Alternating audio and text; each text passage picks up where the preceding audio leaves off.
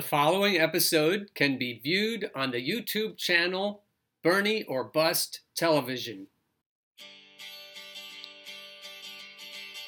Good morning, USA, and welcome to another episode of the Bernie or Bust Show.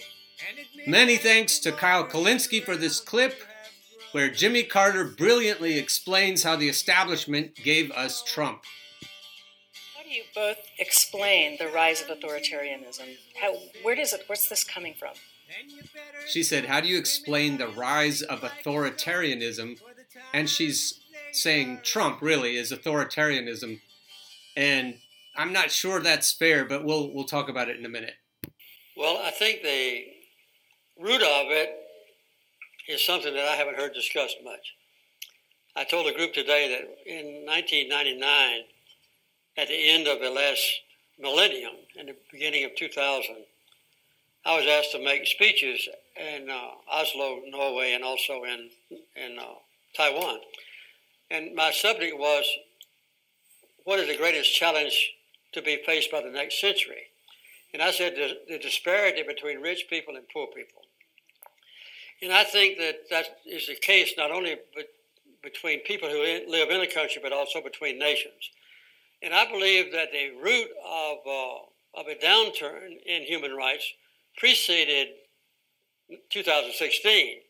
It began earlier than that. And I think the reason was the disparity in income, which has been translated into the average person, good, decent, hardworking, middle-class people feeling that they are getting cheated by the government and by... So he's talking about hard-working, middle-class people, and people perceived him that way, more as a populist. And I'm old enough to remember, I voted for him, and I remember perceiving him as a peanut farmer from Georgia. I felt like he was a regular guy, not a condescending, Harvard-educated elitist. Society, and they don't get the same element of health care. They don't get the same quality education. They don't get the same political rights, particularly after the stupid decision of the Supreme Court on Citizens United, when it said that it's an unlimited amount of money going into campaigns. But now they feel that even in politics, their choice of a candidate to be president or governor or congressman or whatever is not the same as a rich person's. And also, once that candidate gets in office, if it's successful, quite often the average person feels that they are repaying their contributions with legal bribery, and it's legal. And the justice system has also gone down. Long before we had this last election, when I left the White House, for instance, 1 out of 1,000 people were in prison. Now, 7 people out of 1,000 are in prison. 7 times as many people who are Americans are now in prison as they were just when I left the White House. So the feeling of an average person that I'll be treated fairly by the justice system is missing. So, basic human rights, income, status in society, health care, education, participation in politics, justice, the things in which we used to have complete faith now have been distorted by the rich people getting richer and the poor people getting poorer. And when the rich people get a candidate in office, they can be sure that the tax laws and everything else are going to keep them getting richer and richer, but the average person suffers. So I think that dissatisfaction with the existing system of politics resulted in the outcome of the election in 2016 in the United States. People were willing just to take a chance and to abandon democracy and what we know about is basic principles and try something new, no matter what it was. So there you go. Whatever it was. There's just no better way to explain it. Income inequality is why we have Trump. That's it. Now, I made that crack about Harvard. I was educated in a place like Harvard, even though it's the West Coast version. Whitman College in Walla Walla, Washington, is a lot like Harvard in the kind of education it provides and the kind of attitudes, perhaps, that people can learn there. And I have to say, a lot of my fellow Whitties are very compassionate when it comes to poor people. And a lot of Harvard grads are very compassionate when it comes to poor people. But there's an angle, there's a way of looking at life that makes someone like Elizabeth Warren appealing because she has merit. She has a plan for that. She has a good resume. She's done the things that people who go to Harvard and Whitman do to get ahead in life. We earned it, damn it. And we're really smart, damn it. And on and on. But that puts us out of touch if we're not careful. It puts us out of touch with the kinds of people who love Bernie Sanders. Because the demographics of Elizabeth Warren and Pete Buttigieg are clearly different than the demographics for Bernie and for Donald Trump.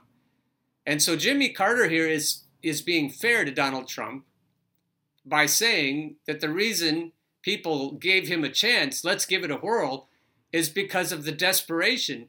And the people who are more comfortable, and we've been picking on them since the Bernie or Bust show started, the people who are more comfortable don't feel the desperation that led to Donald Trump. So they're just willing to call the people who support him a basket of deplorables and leave it at that. No further thought necessary. Let's just knee-jerk and say that everybody who could vote for Donald Trump is less than. And that's a dehumanizing thing that we talked about in the comments video yesterday, that it's too easy to put people in a category of other and then discount them. And calling Trump supporters a basket of deplorables is dehumanizing. And it isn't fair. And it's not going to help our country. And it's not going to help our world if we look at life like that. I got a comment from HM who asked me to please discuss Bernie or Trump. It's not a vote out of spite. We just hate the rest of Dem candidates very much. And that sounds bad on the face of it. We hate the Democrat candidates. But I think what any Trump supporter would hate the most about Democratic candidates is their condescension. And condescension is dehumanizing. It's ugly. And I would not blame someone if they felt hatred towards someone else who had a sneering, snarling, condescending attitude. And we've talked about that attitude. Mimi Rocha is a great example of a sneering, snarling Democrat. She drips with condescension. And Hillary Clinton drips with condescension. And when you look at that attitude, it's not difficult to understand why HM here feels hatred. And then my answer was, if the mainline Democrat voters hate Trump as much as they say they do, they will pay attention in the end, one way or another. Supporters such as yourself, who will either vote for Bernie running as a Democrat if he receives the nomination, versus voting directly for the Republican in the general election if he doesn't, are doubling their bite at the apple. The margin of victory should be close nationally, and even closer in the battleground states. They ignored you last time, and all signs point to your leverage being even greater this time. You can't underplay the double bite at the apple. Staying home is one thing, but voting directly for the opponent doubles your power, doubles your leverage. And that's what Bernie or Trumpers are doing this time, probably even more than last time. And last time, it's clear if you look at Victor Tiffany's video on climate2020.us, if you look at that first video, it's clear that the Bernie or Trumpers alone, without any other help, denied Hillary the White House. So this comment, it's not a huge segment of the population, but ignore it at your peril. Now, the problems that Jimmy Carter is discussing of income inequality and how people feel about the system as it now stands is really easy to see in South America, Central America. You may wonder why I'm jumping here to the IMF, but if you think about it, think about what Jimmy Carter just said, and then think about how the IMF has been operating and still apparently is operating. Meet the new IMF, same as the old IMF. and we're going to be in Ecuador here. Ecuador has erupted in protests over its new IMF program, revealing just how little progress the fund has made. The International Money Fund has changed. Gone are the days when it would use its lending powers to strong-arm countries into adopting a slate of free market reforms that put the interests of investors before those of the people, or so it claims. The IMF truly has progressed since the heyday of the Washington Consensus in the 1990s. Combating inequality has been incorporated into its mandate and is now one of its own criteria for success, at least nominally. Capital controls, previously frowned upon by many mainstream economists as an impediment to globalization, are now recognized as a potentially useful tool for developing countries, and concerted, if inconsistent, efforts have been made to reduce the burden of conditions attached to IMF loans. These are real improvements, and commendations are due to those inside and outside the organization who fought for them, but beneath these much publicized reforms, the fundamental structure of the IMF's approach remains. Going on about the improved IMF, I had to find the rest of the story. The other one petered out on me. This is the source of the first story, Michael Gallant, December 4th, 2019, and these two paragraphs are what I already read. And this one I think I did too. These are real improvements, and commendations are due to those inside and outside the organization who fought for them, but beneath these much publicized reforms, the fundamental structure of the IMF's approach remains the same. Today, as before, the organization privileges the interests of businesses and investors over the needs of the people it purports to help. Nowhere is this clearer than in Ecuador, where President Lenin Moreno's implementation of a $4.2 billion IMF loan agreement sparked a wave of mass protests led by a coalition of students, workers, and indigenous groups. Moreno came to power in 2017 after the left-leaning former President Rafael Correa's occasionally deficient but generally successful decade in office. From 2006 to 2016, per capita GDP growth rates more than doubled on average, and inequality fell considerably. The percentage of people living in extreme poverty, defined as those earning roughly $48 per month or less in today's dollars, was cut almost by half, in part due to significant increases in social spending on health, education, and housing. Jimmy Carter would be impressed with this. Much of these gains were enabled by an extractive development model and windfall from high international oil prices, but when those prices plummeted in 2014, Correa's administration weathered the storm better than many other oil-exporting countries, in some measure due to Ecuador's intentional default on $3.2 billion of historical debt that Correa criticized as illegitimate. After winning an election campaign during which he promised to continue Correa's policies, Moreno unexpectedly broke from his predecessor and shifted the country sharply rightward. The IMF agreement, signed in March, solidified this shift and reveals how little the IMF has really changed. First and foremost, the agreement is a classic austerity package, mandating dramatic cuts in public spending on the order of 6% of GDP over 3 years. Jimmy Carter didn't talk about austerity packages, but they apply to the United States as well. And this is why we have problems with unions. We have the Chicago teachers strike. We have wildcat strikes in red states. Teachers are striking without their union leadership. We have this unrest all over the world and all over this country that comes from imposed austerity, where the rich people are saying, we need to tighten our belts so that they can have even more of our productivity. Mark Weisbrot, co-director of the Washington-based Center for Economic and Policy Research, estimates that this budget tightening will entail firing tens of thousands of public sector employees, raising taxes that fall disproportionately on poor people, and making cuts to public investment. This in turn will lead to higher unemployment, an increase in poverty, and an economic downturn that will be longer and deeper than even the IMF's own projected recession. the country's current unrest was sparked by one piece of this austerity program, a sudden and significant cut to fuel subsidies. So if you look around the world, what often throws the match onto the tinder is a fuel tax or a transportation tax, something where bus rates go up or a fuel subsidy is removed, something like that. But the bigger problem is that the rich are getting richer, obscenely richer, and the poor we're balancing the wealth of the rich on the backs of the poor people. And that's what Jimmy Carter was talking about. And that's what Bernie or Bust is all about. Because if you could vote for Elizabeth Warren, she's not even a cheap imitation of Bernie. If you could vote for Biden, you're voting to continue to crush poor people. And if you have a good education and you're down with that, then I have a problem with you. I might even call you an asshole. And I've been criticized for that.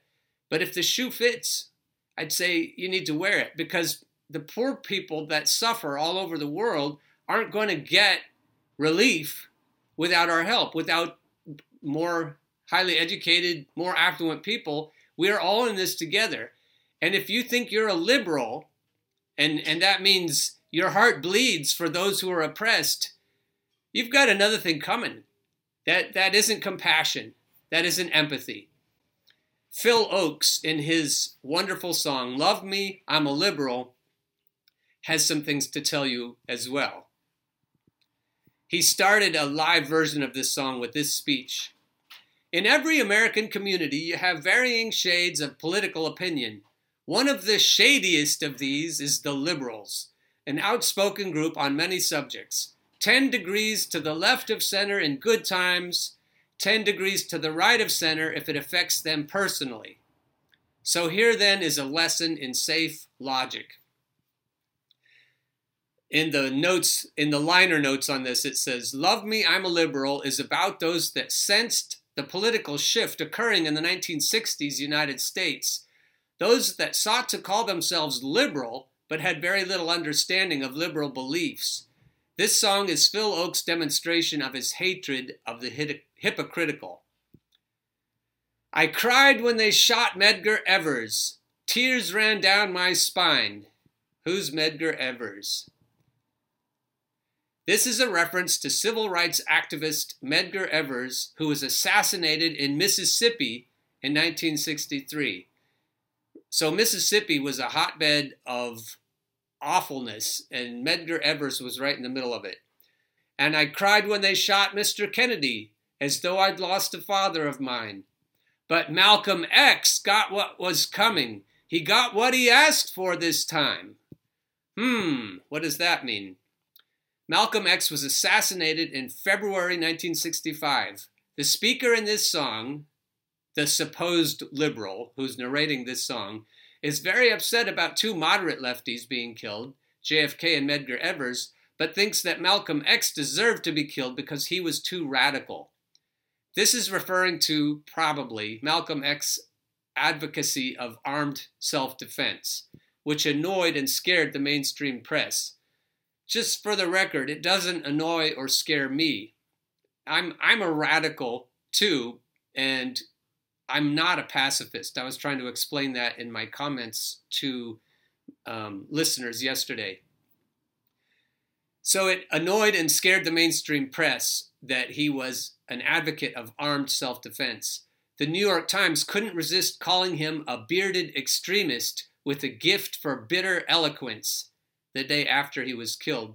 That's the other thing that bothered people about Malcolm X was his eloquence. He was educated and articulate, and he could call a spade a spade. So love me, love me, love me. I'm a liberal. I love the way Malcolm X characterized liberals compared to conservatives. Liberals were the friend, they were the smiling fox, and conservatives were the raving wolf, I think it was. And everyone knew that the conservatives were enemies, but the smiling liberals were no better because at the end of the day, both wanted to eat you. All right. So he got what was asked for this time. So love me, love me, love me, I'm a liberal. Get it? I go to civil rights rallies and I put down the old DAR. The DAR, Daughters of American Revolution, a membership service organization exclusively for women blood related to someone involved in the American Revolution. Not only related, but they had to be white. The group has been condemned for its racist refusals to admit non-white members. So they make an excellent target for the narrator's condemnation. I love Harry and Sydney and Sammy. I'm old enough to know who all those are, and they're all entertainers. Harry Belafonte, classic calypso crossover, hits Jump in the Line and Deo. And I love his Carnegie Hall album. I played it over and over on vinyl. Sidney Poitier, the first African American to win an Academy Award, and I love his movies. Sammy Davis Jr., legendary interpreter of the Great American Songbook and the second suavest member of the Rat Pack after Frank Sinatra. I teach Broadway musicals, and the roots of Broadway musicals are fairly ugly with vaudeville and with minstrel shows. And so Harry and Sydney and Sammy came out of that tradition where white people would allow black people to entertain them. Also, white people with black face would allow them to entertain them. So loving Harry and Sydney and Sammy doesn't say much about your lack of racism. I hope every colored boy becomes a star. And I grew up in the 60s hearing that reference, colored person or colored boy. One of Harry Belafonte's poignant lines from a song he sings is, "Why does he still call me boy?" The irony of this line is the contrast between the narrator's supposed anti-racist viewpoints and the prejudice and condescension of calling three grown men boys. Not only that, but also, and especially, that the narrator sees the only possible success of black men in society as singers or showmen. They cannot be successful politicians, businessmen, or lawyers. Women are not even mentioned. So here are those Harry Belafonte lyrics. Wake up, darling Cora. Want to see you one more time. The sheriff and his hound dogs are coming. I gotta move on down the line. I don't know why, darling Cora. Don't know what the reason can be. But I never had found a single town where me and my boss man agree. I ain't a man to be played with. I ain't nobody's toy. Been working for my pay for a long, long time. How come he still calls me boy? Well, I'd rather drink muddy water and sleep in a hollowed-out log than to hang around in this old town and be treated like a dirty dog. Well, I whopped that man, darling Cora, and he fell down where he stood. Don't know if I was wrong, darling Cora, but Lord, it sure felt good. If it wasn't so dark, darling Cora, you'd see tears trickling down my face. It breaks my heart, darling Cora, but I gotta leave this place. So there's some history behind I love Harry and Sydney and Sammy. I hope every colored boy becomes a star. But don't talk about revolution. That's going a little bit too far. 2 years before the Beatles released Revolution, Oakes aptly anticipated the apathy that would come to dominate leftist popular culture's "don't you know that you can count me out" attitude. So revolution, we talk about it a lot. It'll be interesting because when it comes right down to it, I'm not sure we're going to solve all our problems by voting. And that's where Malcolm X's words are going to come back to us, and Phil Oakes' words, and Bob Dylan's words. But don't talk about revolution. That's going a little bit too far. So love me, love me, love me. I'm a liberal. I cheered when Humphrey was chosen. My faith in the system restored. Humphrey was chosen largely by the party bosses in the Democratic Party without winning any state primaries. So there is a hint of irony that his faith in the system was restored by what was essentially an undemocratic system. I'm glad that the commies were thrown out of the AFL-CIO board. In the late 40s and 50s, there was a series of purges of communists or alleged communists from major unions, including the CIO. And I love Puerto Ricans and Negroes as long as they don't move next door. So love me, love me, love me. I'm a liberal.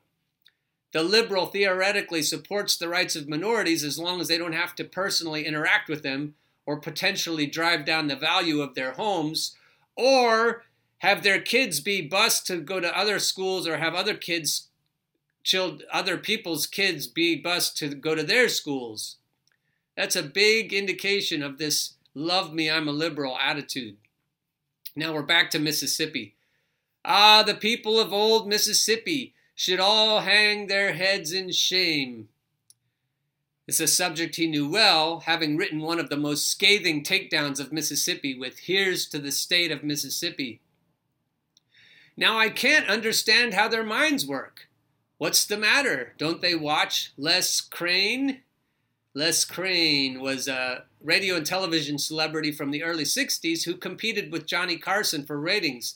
Crane interviewed such figures as Martin Luther King Jr., Robert Kennedy, and Bob Dylan. And he was handsome. And he was very white. So it's interesting that the liberals are getting their information from Les Crane. But if you ask me to bus my children, I hope the cops take down your name. So love me, love me, love me, I'm a liberal. Do you think liberals are different now than they were then? Yes, I read New Republic and Nation. Those were liberal at the time. I've learned to take every view. C.S. Lewis has some words about people like that too. That would be too long of a topic though. Yes, I read New Republic and Nation. I've learned to take every view. You know, I've memorized Lerner and Golden. Harry Golden and Max Lerner were both liberal thinkers from the early 20th century, known for their emphasis on social justice. They also were Jewish. I feel like I'm almost a Jew. And that was racially condescending because liberals are famous for appropriating ethnic identities with little appreciation for the realities of living as an ethnic minority in a dominant white Christian culture. I guarantee you that's still happening today. But when it comes to times like Korea, the Korean War, a little history there, when the war comes along, the liberals forget what they stand for. That's especially timely, isn't it? Usually because of the fear of seeming unpatriotic. This line reflects the broad support for the Korean War and wars in general by the liberal Democrats. Socialists like Oakes typically opposed the Korean War, viewing it as an imperialist campaign by the U.S. So love me, love me, love me, I'm a liberal. When it comes to times like Korea, there's no one more red, white, and blue. I vote for the Democrat Party. They want the UN to be strong. I attend all the Pete Seeger concerts. He sure gets me singing those songs. And I'll send all the money you ask for, but don't ask me to come on along. So love me, love me, love me. I'm a liberal. Once I was young and impulsive. I wore every conceivable pin. Even went to the socialist meetings, learned all the old Union hymns. But I've grown older and wiser, and that's why I'm turning you in. So love me, love me, love me. I'm a liberal. The idea here is very condescending that socialists and socialist-leaning young people will grow out of it someday, like our favorite hippies did from Phil Oakes' time. Years after his death, it was revealed that the FBI had a file of nearly 500 pages on Oakes. Much of the information in those files relates to his association with counterculture figures, protest organizers, musicians, and other people described by the FBI as subversive. The FBI was often sloppy in collecting information on Oakes. His name was frequently misspelled Oakes in their files, and they continued